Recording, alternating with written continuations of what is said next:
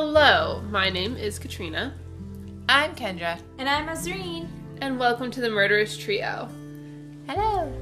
Hello. Alright, so, to go over what we went over and what we're going to go over and what has been gone over and what will be gone over. Oh my goodness. Okay, let's go over. But before we go over, We're going over? We're going overtime apologies. on this.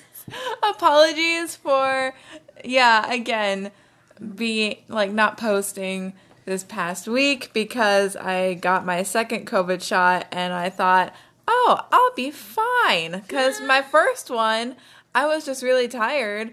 But, no. And so we were supposed to record last night. I'm just like, I'm actually really tired. So how about we record in the morning? But this morning, I was dying. Like, I woke up after midnight and, I had a fever, chills, everything. So I'm just like, ugh. Second one's a doozy. Yeah. You feel fine better now, though, right? I'm feeling a lot better now, yeah. You look it. Yeah. Thank So you. within the 24 hours. You got that glow. Thank you. That post-sickness glow. You're feeling healthy, but now for the first time in a long time, you can actually appreciate it. And you're like, oh shit, this is what it's like to not be in pain. Yeah. And especially since... you don't know this feeling, Azreen, but it's a good one. Especially because I haven't been, super sick. And it's I've had, cold and, stomach pains here and there, but not, full-on sick in so long. Mm-hmm. And this was the first time in forever. Mm-hmm. For the first time in forever. Sorry. Okay, let's go into the past, present, and future of this podcast. All right. Okay. So, last time we talked about how Rebecca Frost's 2015 dissertation on... Yes. Yes, let's recap what we learned there. So, this was her general thesis was that true crime functions as a restorative ritual after the community experiences a disruption, i.e. a crime. So she specifically traced it from execution sermons to trial reports to books, with changes along the way that we saw were introducing doubt when we moved over to trials. Yeah. As well as introducing motive, which were not a thing during the execution sermons. Yeah. We also started to see introducing the victims, which were not a thing during execution sermons. Mm-hmm. Yep. Now they're a thing. Now they're evidence. Yep. And we also have shifts in authority. We went from a minister who is the spiritual leader of the community, and also would have a personal relationship with the perpetrator post crime, as they're and would have special insights into them because they're guiding their spiritual journey. So they can, really speak from that position of authority, both generally and specifically in the case of the crime. Yep. And then, as we move to trial reports, we're going to reporters, basically. And their whole thing with authority comes from, oh, I'm not here. I'm a window. You can look through me, and you will see, objectively what's happening. And, I don't exist, functionally. These are my credentials. But then when we move to the books in the 1960s, then we get... the authority comes from basically having an insider, right? Mm-hmm. Someone who was either specifically interviewing the perpetrator, like Capote in Cold Blood. Mm-hmm. And this kind of goes back to, the ministers in the execution sermons. Or someone who was, friends with the perpetrator before, during, or after the crimes. Yeah. Thanks. But what remained consistent? We still got a pretty strong focus on the perpetrator. And we're really trying to push faith in the system. Maybe not, really, but, it's a restorative ritual. It's supposed to make you feel safe. Yeah. If in the status quo, in the world as you live in it. So, generally, to do that, you want to be this is unusual, and it's going to be dealt with when it is. When it happens, and it's going to be dealt with well. Mm-hmm. That's how you feel safe. Yeah. Mostly. So now this week, we're going to talk about how podcasts came into it. Because, as I mentioned last time, Rebecca Frost's dissertation came out in 2015. This was a few months after Serial started airing. Oh, I love Serial. Okay. Mm-hmm. I love cereal. I also love cereal, but, more like the kind that you eat. That's fair. And I also love the podcast too. And And, like, as I was saying, like, I feel like Serial was... What's going on? Boomy is trying to get into the sink. Okay, I don't think there's anything breakable in there. Maybe he's probably trying to eat the flies. Yeah. Those gosh darn fruit flies. He is gonna knock something over. I just know it. Oh, no, for sure. I've seen bulls with more grace than him. And just drunk elephants with more awareness of where they're stepping.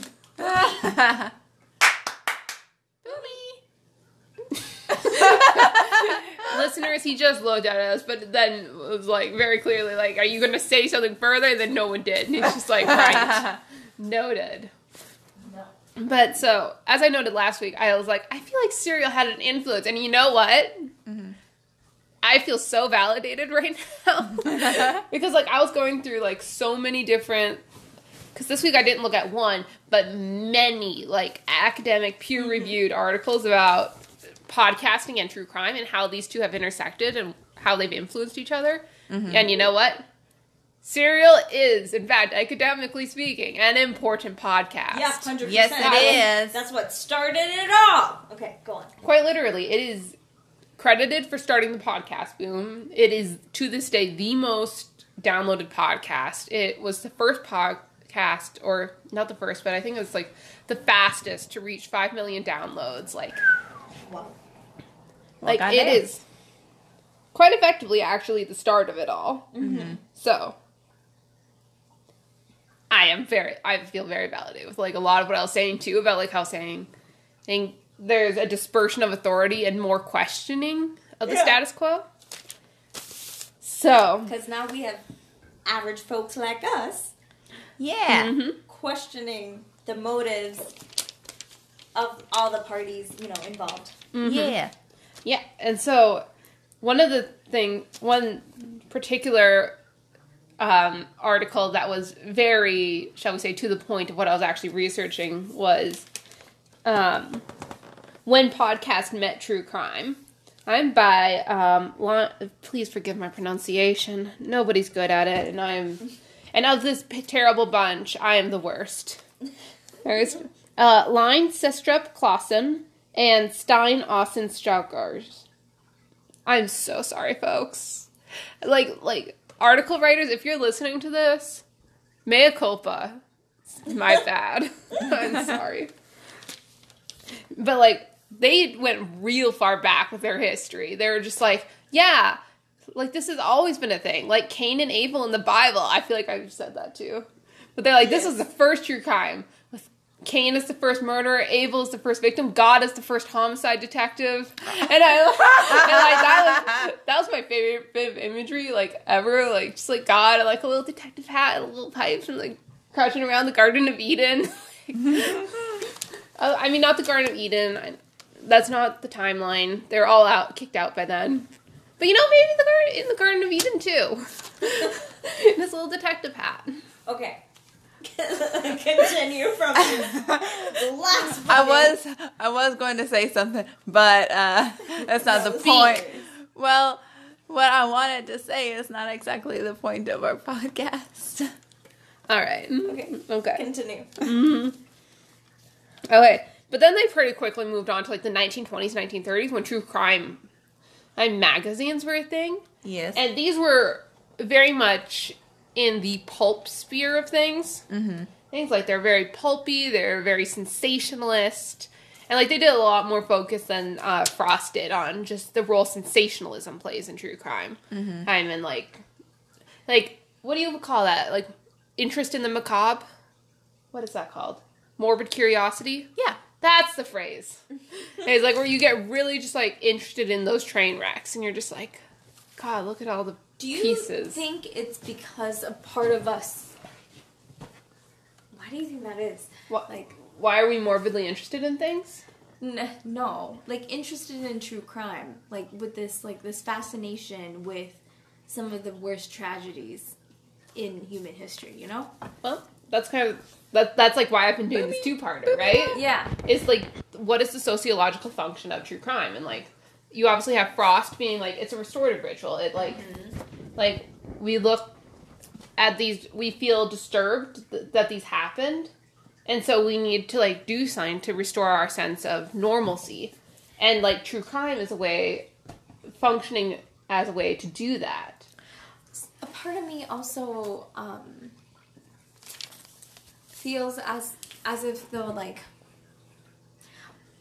during my when I was speaking in the podcast during my week a few weeks ago, remember how I was talking about I think during my research I encountered an article that was saying that some sort of the fascination comes from this, like, not the darkness, but, like, maybe the negativity or the negative energy, like the self-doubt and, like, the traumas that exist within us. I would like to add to that and say it's like kind of how a lot of women are interested or like are fascinated with not only true crime but with horror films as well. It's like many women are. I can definitely speak for myself when I say that. And I forget which YouTube video I was watching, but it's like there's a guy that said it's like he was asking one of his female friends and saying it's like, why are there so many women interested in horror films? And it's like, well, it's because we have so many fears, and it's like in horror films our fears are validated. And I think that's the same with true crime as well, that it's like while we know, like, it's like for not just women, but for other groups of people as well, it's like have something to like be worried about or like kind of scared about. And so, like within true crime, it's like like our fears are validated because it's like we know what's out there, and it's like I'm probably gonna cut this out because I realize I'm not making any sense based on the looks of both of your faces. So no, I think it made sense. Mm-hmm. Keep it in. No, I think that makes sense, but yeah, I agree. I think it sort of validates our experiences within our own trauma and our fears, but I think a part of me also wonders how much goes to, like, sometimes even recognizing that if we don't heal ourselves, if we don't heal our trauma, or like the pain of, like, the burden of that trauma, or that, you know, can take part in, like, how do I can kind of like these people came from a place of pain, and like that, so too may we go. That way, so too may we go. But I don't want to say that either, because I'm curious about that, because I've heard that and I read that during my research, and I don't know how much I personally agree with it, but folks were saying that some of individuals who are serial killers or individuals who commit crime, well, if we talk about crime itself, there's very different levels of, like, nuance in that, you know. There's crime that for survival, you know. There's crime of protecting someone, but then there's, you know, crime of, you know, other things like that. You see what I'm saying? There's, like, a motive behind that crime, and sometimes we can connect with that motive. Okay. But then I wonder if some people can also connect with this morbid fascination because they themselves can see it, like, do you think play out? I mean, I'm not sure that those are always the cases that we seem to find compelling, though. Because, I mean, what cases do we find compelling? It's like, I don't know what these people did, by the way, but, like, I think, like, think of, like, big names, like Charles Manson and, like... True. I don't think I can ever find sympathy for them. I guess I'm thinking about...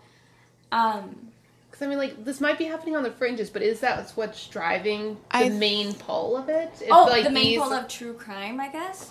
Yeah. I think it's like with our morbid, like, fascination, curiosity, is that I think a lot of people are a lot more focused on the bigger names, like, because I guess a lot of us can't really imagine something like this actually happening. So it when makes it us does, uncomfortable. yeah, and when it does happen, Disruption we're in the just like, community. wait, what? Yeah, exactly. Yeah, so I agree with you, but I guess I'm not thinking, okay, so let me take a step back. I wasn't thinking of like that, the big names of the serial killer. I guess I was thinking when you're talking about,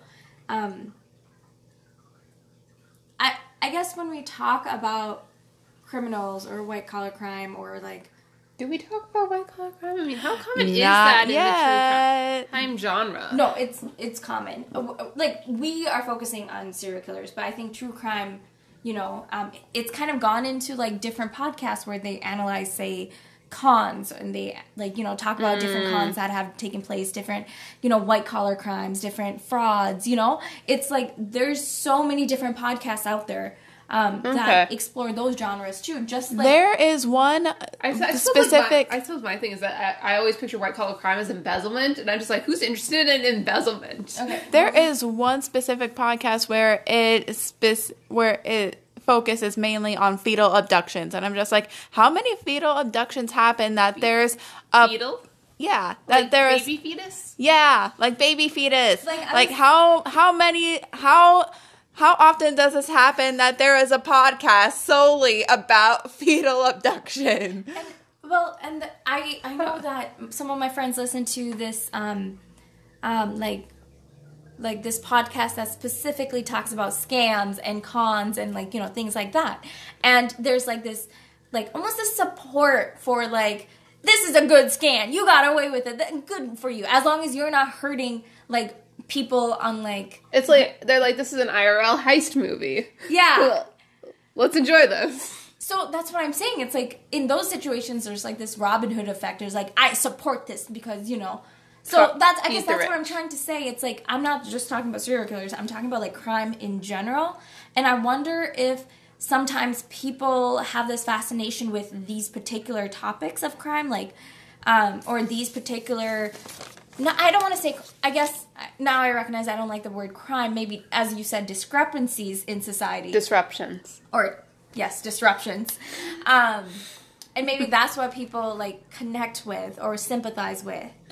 We are trained to sympathize with the killer, as I mentioned last time. Yeah. Re-listen. All should re-listen to my podcast from last week because I feel like I meandered a lot and I wasn't well presented. You're fine. And I just had a lot of information and nobody remembers. Okay. Anyway, but so moving on then.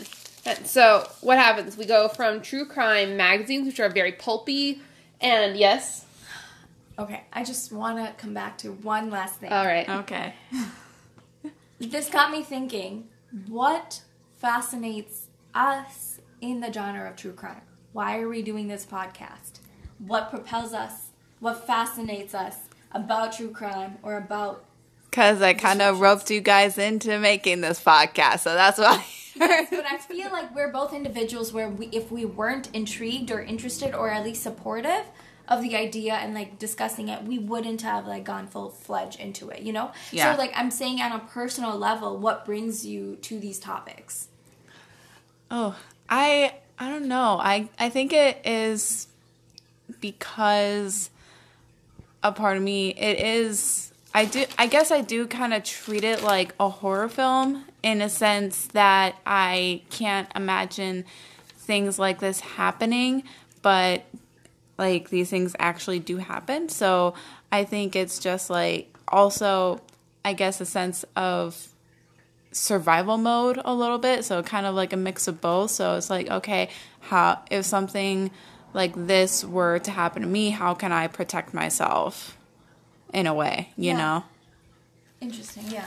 I think one of my biggest fears is like home invasion. Yeah. So it's like hearing about, I can't watch movies or like listen to podcasts actually, which is the opposite of those like genres. They terrify me. And like serial killers are kind of in that realm, right? Yeah. So it's almost like I'm trying to destigmatize myself to that. Oh, I had the word, and then you said stigmatize, and that threw me for a loop. I know, like, desensitize. Desensitize. There we go.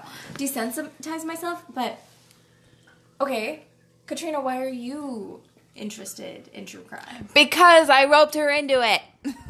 I'm trying to actually get to the, Because I'm trying to figure, if we can answer this question within ourselves, why are you listeners listening to true crime, right? Why do we almost giving power back to, because you were talking about the crime itself or this horrific event that occurred. And I feel like you're going to answer my question because, I'm saying why don't we move towards more, survivor or victim-centered, stories versus, talking about... I'm very annoyed that you're doing this now, to be honest, because this was a discussion... This was, part of a discussion that I had 3/4 of the way through my notes, and this is supposed to be much later! I was laying groundwork for this discussion! Okay, so you did too much of a good job laying groundwork that propelled me to think in the future. Okay, continue. I will give you back the stage. Thank you. This is supposed to be my episode. It was supposed to be a discussion, and you opened it. You were educating us, and that's where my brain was going. Sorry. Okay, I'm just saying. I don't know. Okay, we know why Kendra does it. I guess we'll learn about Katrina and Azreen later on. All right, back to the groundwork of the history of the true crime genre. So.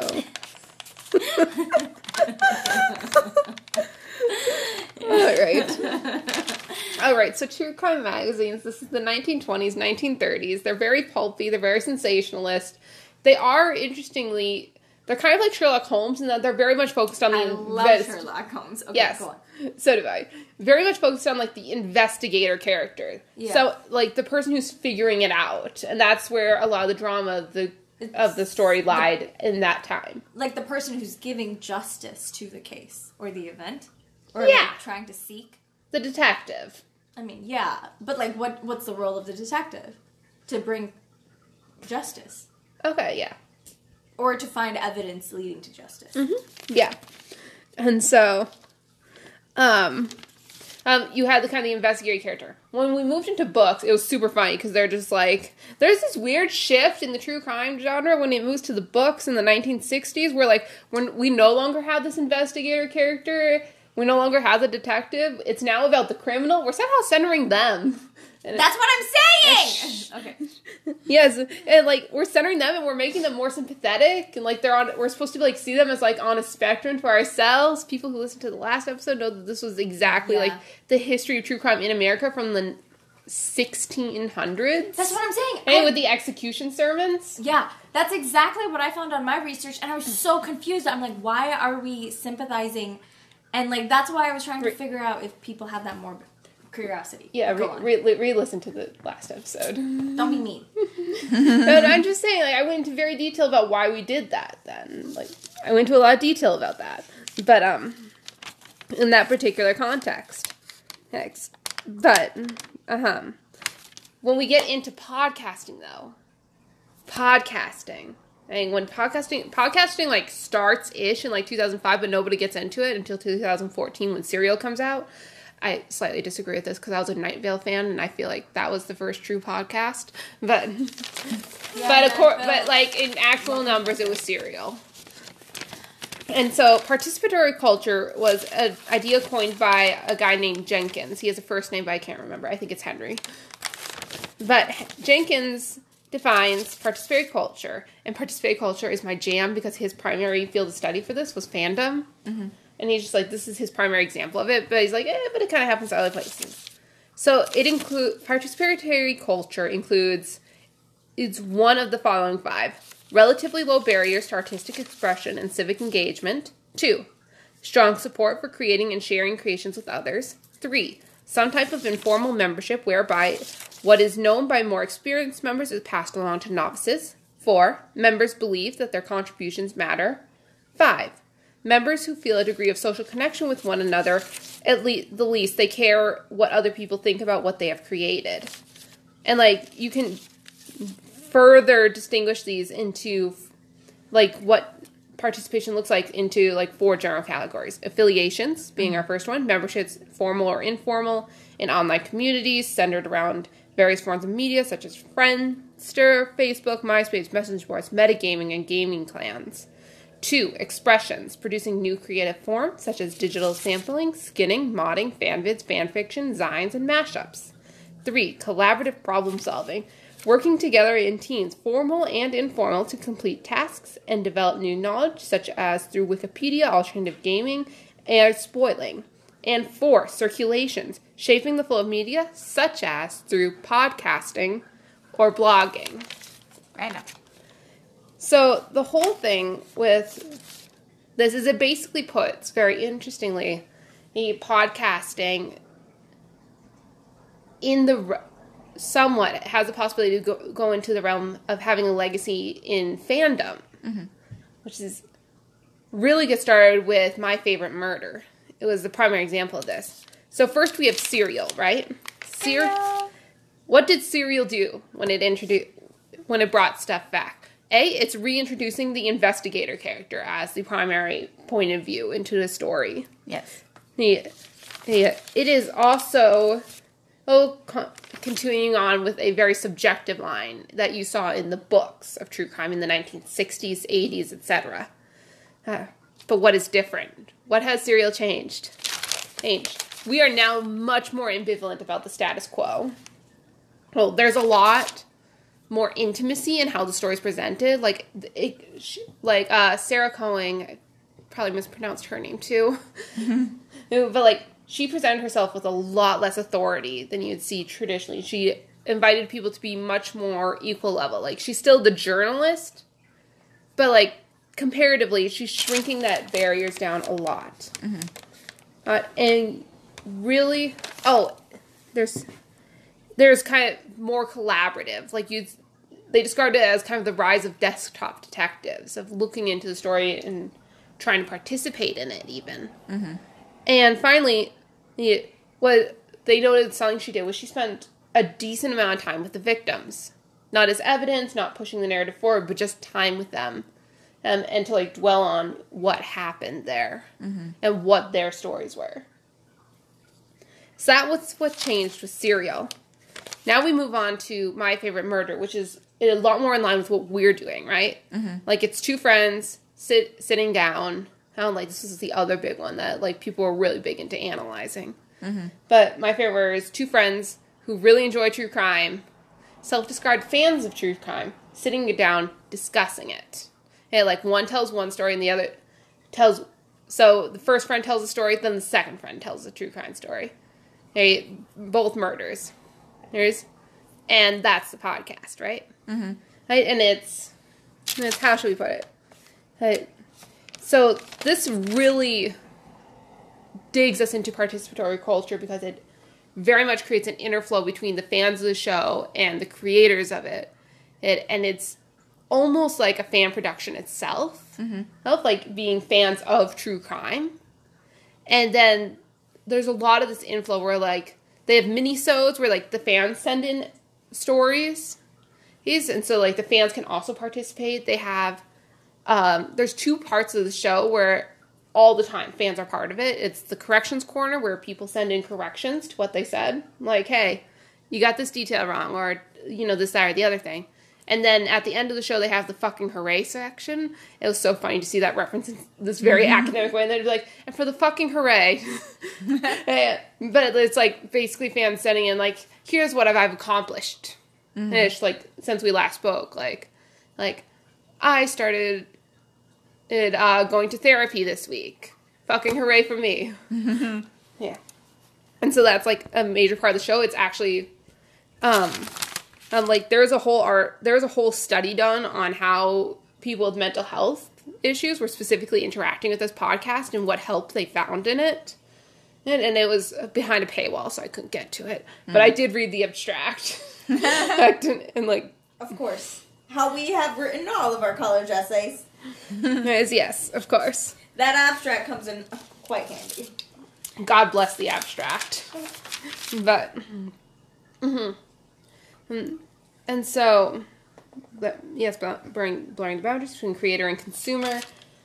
And so, it very interesting puts, as a part of true crime, but also fandom. And as someone who is part of fandom and is only just getting started in true crime, I'm like very excited to like talk about that as a convergence, because they didn't talk about this. But what I think is very interesting is the source of authority, therefore, because obviously as fans, like there's a much there's no real hierarchy, right? Like there's kind of there's no real hierarchy. What type of...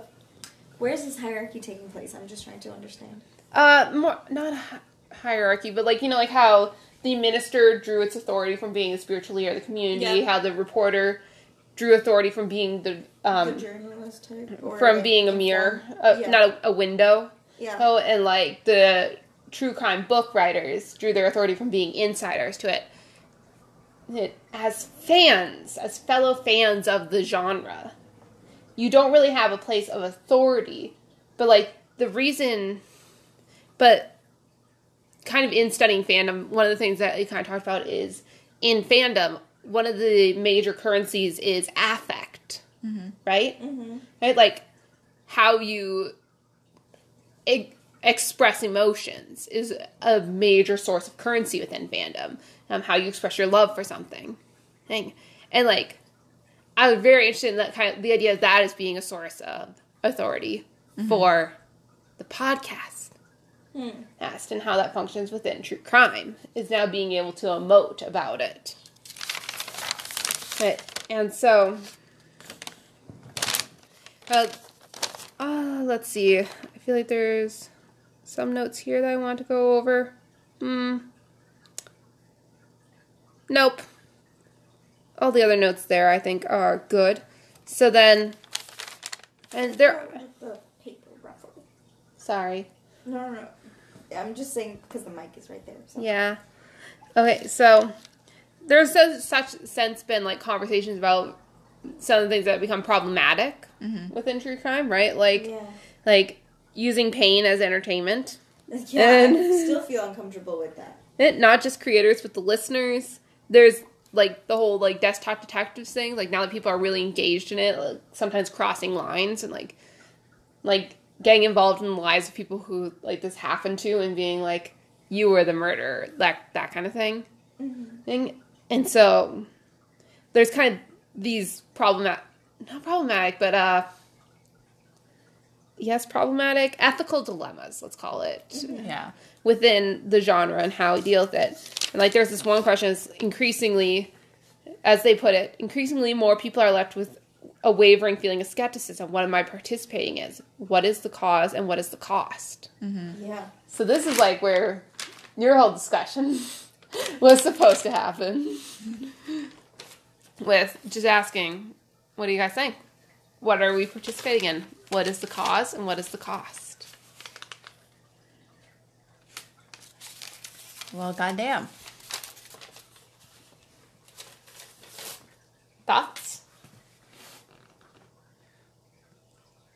The thing is, I think I might have jumped this discussion because in my research, Yep. like 2 weeks ago, I have come across similar material like that. Yeah. Which has made me conflicted and, recognizing, this sense of what is the cost and at what,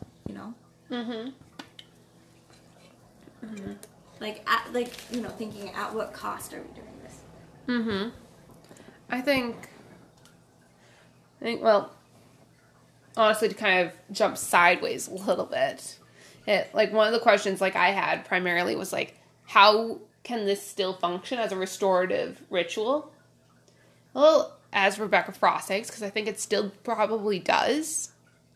But how does it do so when it's introducing these questions of doubt into when it's no longer affirming our systems of justice are good? How does it? And we know that our systems, at least in the United States, is extremely flawed. Systems of justice is extremely flawed. Yes. And so I have a theory, not quoting someone else on this. So this is just my own spinning wheels. Take it for what it's worth. It's not much.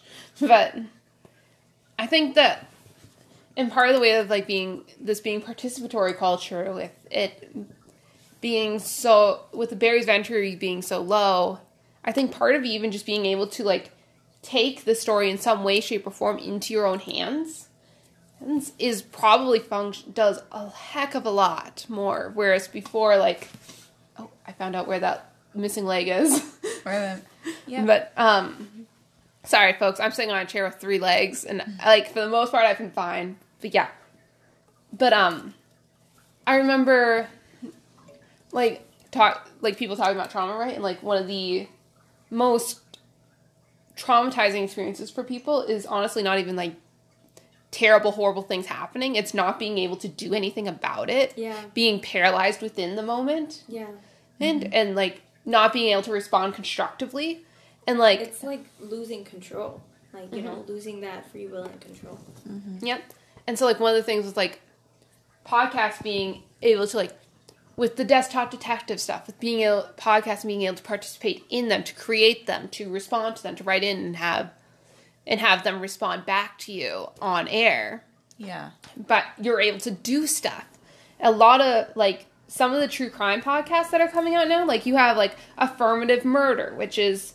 Oh, by the way, step back. A lot of true crime up to, like, the turn of the 21st century, very white, both in victims and in perpetrators. We discussed this briefly, but, like, yeah, very white, not representative of, like, how crime is experienced in anywhere. But, you now have podcasts like Affirmative Murder, where 2 creators take turns telling true crime stories about minority killers or cases of color, which is a podcast where they talk about missing persons of color and bring to light the injustices that were happening in their cases. You have multiple, like, Indigenous founded podcasts in, like, Canada, where it's like, these people went missing and how can we find them? And especially when the system isn't doing that. So I think it's very interesting because it's moving from a place, in a lot of ways, it's moving from a place of, like, hearing and feeling safe within the status quo to, like, hearing and then being able to respond in some actual way to the injustice and to the trauma that happened, and being able to participate, and, like, that participatoriness is where the restorative function is coming in. That's my personal theory.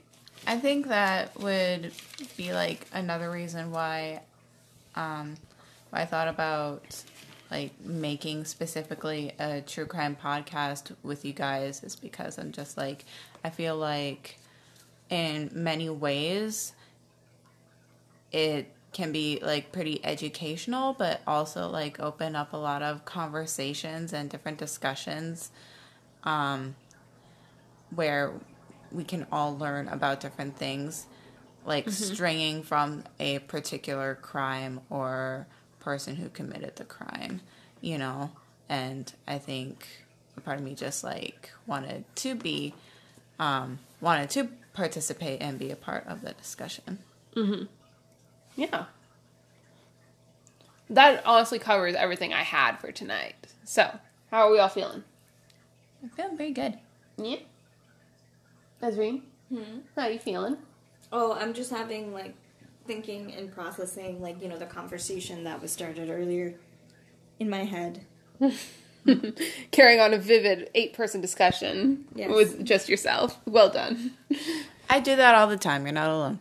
All right. Well, then. I mean, you never answered. Well, you kind of answered. Why am I into true crime? Yeah. You asked the question, at what cost? Let's answer that, and then...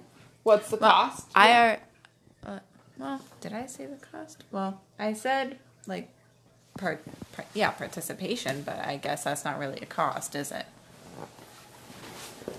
I would say for the cost, I think there is a genuine risk of... I should preface this by saying that, like, my conception of justice is that it has to be personal. It has to be happening within the community that affects it.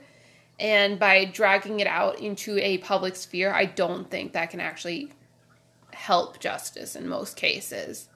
Is like, I think we're starting to see people experiment with ways that it actually can help.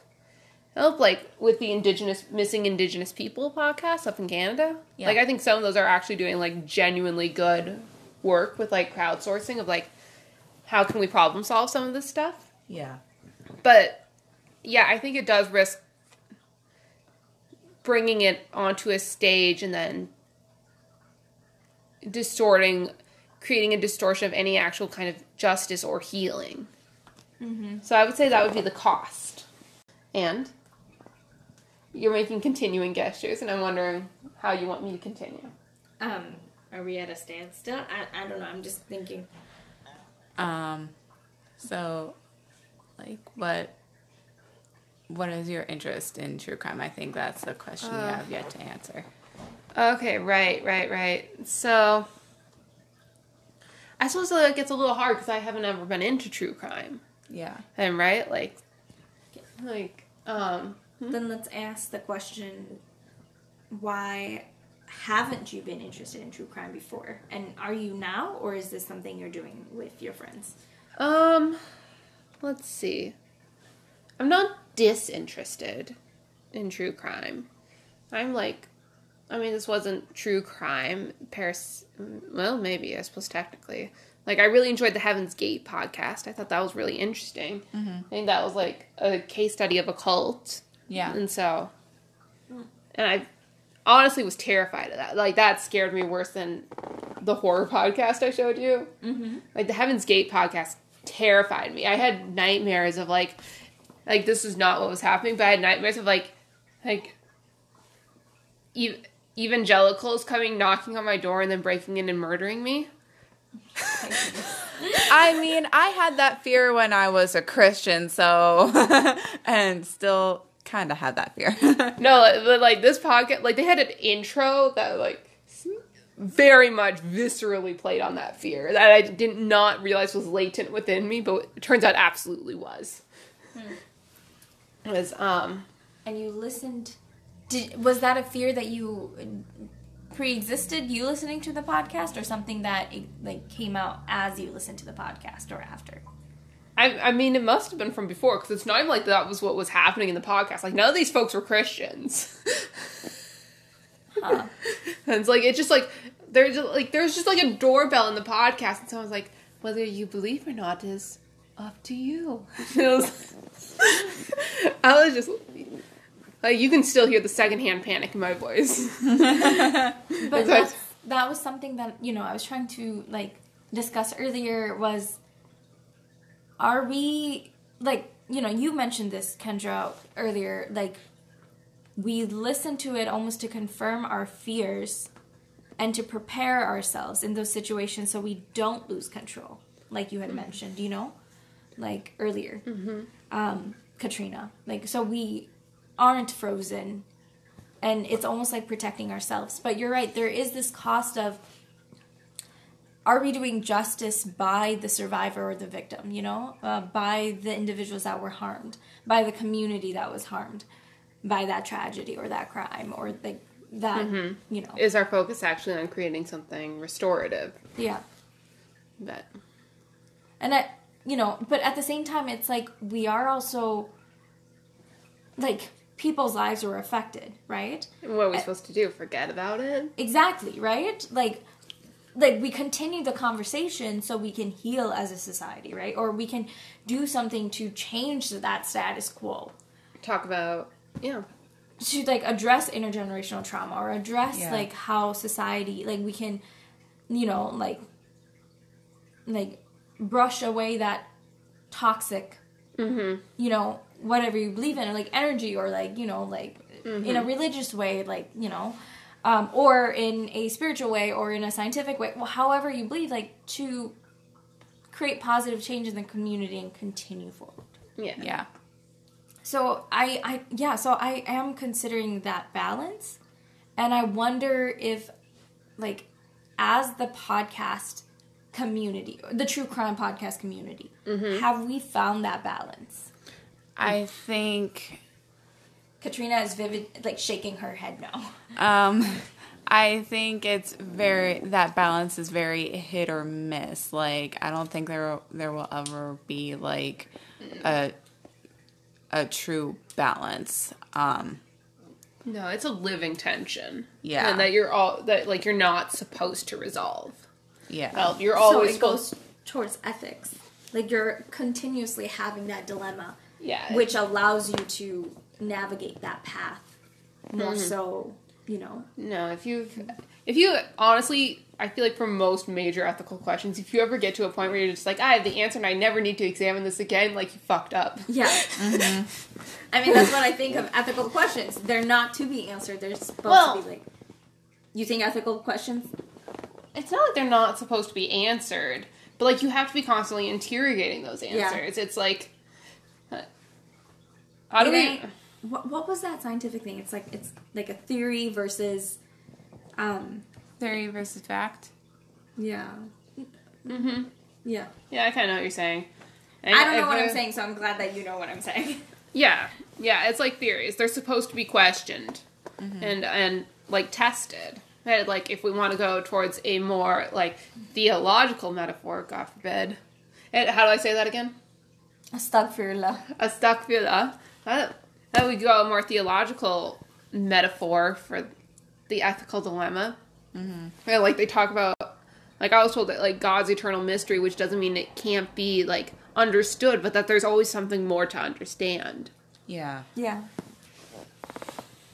And so is that where podcasts, like true crime podcasts, are filling in? It's like, yes, the case is already there. Yes, we have a story, but we're continuously trying to, like, talk about the story, analyze the story, take personal, like how we're personally interacting with the stories and sharing it in this, like, fandom community in order to see if we can understand more, and then continuously juggling that balance of that ethical question. Yeah, and I think, like, just by virtue of being something fairly new, I think we're definitely doing something worthwhile here, like, examining it. It's going to be examined through a new angle. Yeah. And I think that's going to be worthwhile. However, we eventually come, like, if like, the apocalypse happens in 20 years, whereas, like, this would have been a worthwhile venture. Yeah. I say it as we do the true crime podcast. As like, yes, we're not canceling next episode in a fit of ethics. I mean, but it also, We should leave the canceling in a fit of ethics open to us. No, I meant, like, it also leads to, like, what we were talking about where maybe, how we're balancing that cost versus, like, that restorative justice or that healing that can take place by, continuing to tell the story that caused harm to the community and continuing to think of ways that we can prove as a community, or, like, analyze that, and try to find more nuance in that story. Or, at the same time, by saying that, are we being entertained almost by a by a horrific incident or like a harm that may have been caused? I don't know if I feel like entertainment gets thrown around as, like, a dirty word a lot, and I'm not certain I buy that. That, like, definitely on one, like, I definitely get the criticism of it, yes. Yeah. I don't know, like, there's also, like, this whole thing of, like, not literature, but, like, fiction. Yeah. Right? And, like, I remember there's, like, people who will, like, and, you got people who, like, try to censor stuff a lot, and they're just, like, you'd only, like, want to read the, like, person doing bad thing because you want to do bad thing, right? And which was something that I encountered, and I think that's what I was trying to talk about when I was bringing it up earlier. Remember? And I was, like, unable to... Where it's, like, some people... That I saw that, like, trope a lot where... you want to read this or be entertained by this bad thing because you want to do it. That's definitely something I encountered, like, in my, like, when I was, like, 15 and I was watching Death Note all the time, and I was called the spawn of Satan because I liked watching Death Note. As, like, you are only watching this because you want to, like do bad things to other people. I'm just like, no, I'm watching this because it's a good show and it's like a show about basically a cat and mouse game. A detective is trying to catch a killer. So, like, excuse you, I am not the Spano scene. Thank you very much. No, yeah.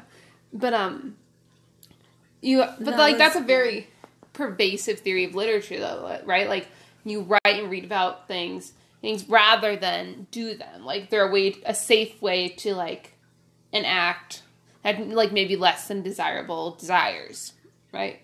Right? To, like, explore less desirable paths. Yes. And it's, like, a safe space to do that because you're not actually going to hurt anyone as, like, you read a book. This reminds me of a conversation that Kendra and I were in. We were talking about lucid dreaming. I don't know if you...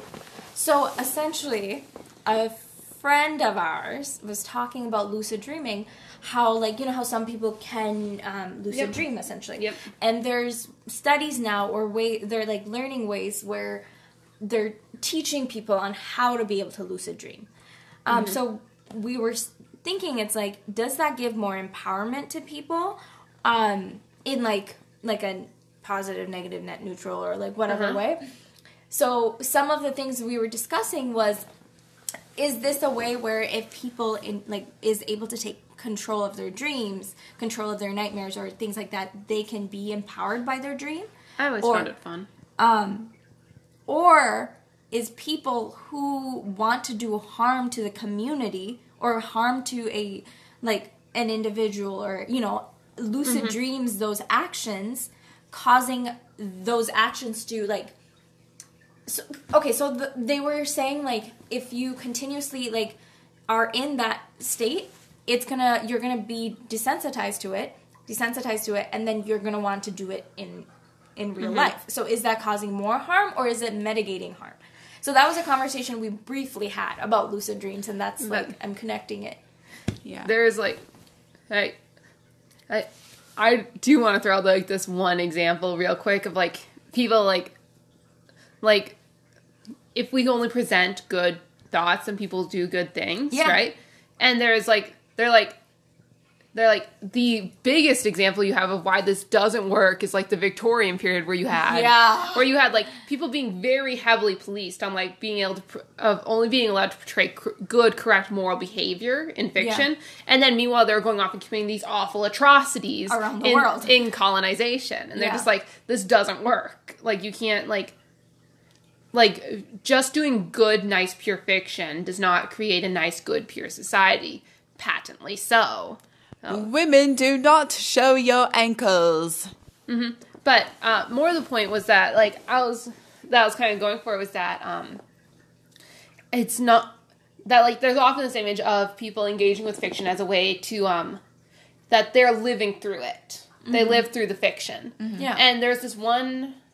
I remember reading this one article that I actually found very persuasive, which was that we are not doing it to, like, we are not exercising the parts of our brain that like, we're doing the things. We are we're doing it. We are exercising the part of our brains that would empathize with someone else who is doing it. Yeah. And it's, like, it's not mock, mock anger that we're practicing. It's mock empathizing with anger. It's not it's not playing at grief. It's playing at empathizing with grief. And, like, the reason, like, we do this is because we are social beings and we need to connect with other people and empathize with them. Yeah. But, like, also, like, the threshold we would need to hit to, like, be satisfied with the amount we're doing. Like, think of, like, all the drama you read about and, like, how messy these people's lives are. Like, you cannot surround yourself with people like that. Like, you can't, it would just be, like, you'd be surrounded by people constantly consumed in their own drama. Yeah, and, like, I can't do that. The wrecks of their lives. Like, you couldn't, like, it would be awful to actually surround yourself with that. But, like, that's why you have fiction. This reminds me of reality TV. It's to, like, yeah, exactly. It's like, I read a lot of celebrity gossip, so. But yeah, and, like, it's practicing those empathy. It's doing empathy, but, like, in a safe way where, like, you're, like, not everyone you love's lives are on fire. So we managed to connect this true crime to podcasts, to lucid dreaming, to fiction. Wow. A lot of topics. You know, To but like, so like that's gossip. But like that's what entertainment is, right? Yeah. It's like I don't know about you, but like I really like feeling fear in fiction. I like feeling anger. I love feeling grief. You know, happiness. I think I agree with you. Yeah. And like, but like this is all a social exercise. Right? It's practicing empathizing with other people. It's not even practicing. It's kind of doing this play connection and care. And if that's what true crime is, like, the line between fictional person and person I don't know is very thin. And because they're both extreme acts of imagination to understand them. And we are running out of time, though, so. We have 5 minutes. Okay, yes. I would agree with that. I guess what I was thinking of entertainment value as taking someone's tragedy and making light of it. But I agree with you on, like, no, I think it's good for us to be social creatures. Well, we are social creatures and we've gone through that. It's a good thing that we are what we are. Yeah. I'm glad we have Alton's stamp of approval on that. But I mean, like, definitely make light of it, but also, like, I don't feel like we could process it all the time if we were always taking 100% the tragedy that it is. Yeah. Like, I don't feel like we could even process our own experiences if we were always taking them 100% of the time as the full tragedy they are. I think it's, like, the balance of how we empathize and how we, struggle with that balance. Yeah. There's clearly more ground to be covered here, but I think we're all tired. And we've done good. We've done good work for tonight. I feel like that's our new tagline. Hello, we are the Murderous Trio, and we're tired. And we've done good tonight. Have a great night, folks. Get some water, get some rest. Don't harm people. Get vaccinated. Get vaccinated. That's really important. Don't harm people. Be community-centered. And we wish you peace, love, and solidarity. Sweet dreams. Murderous Trio out.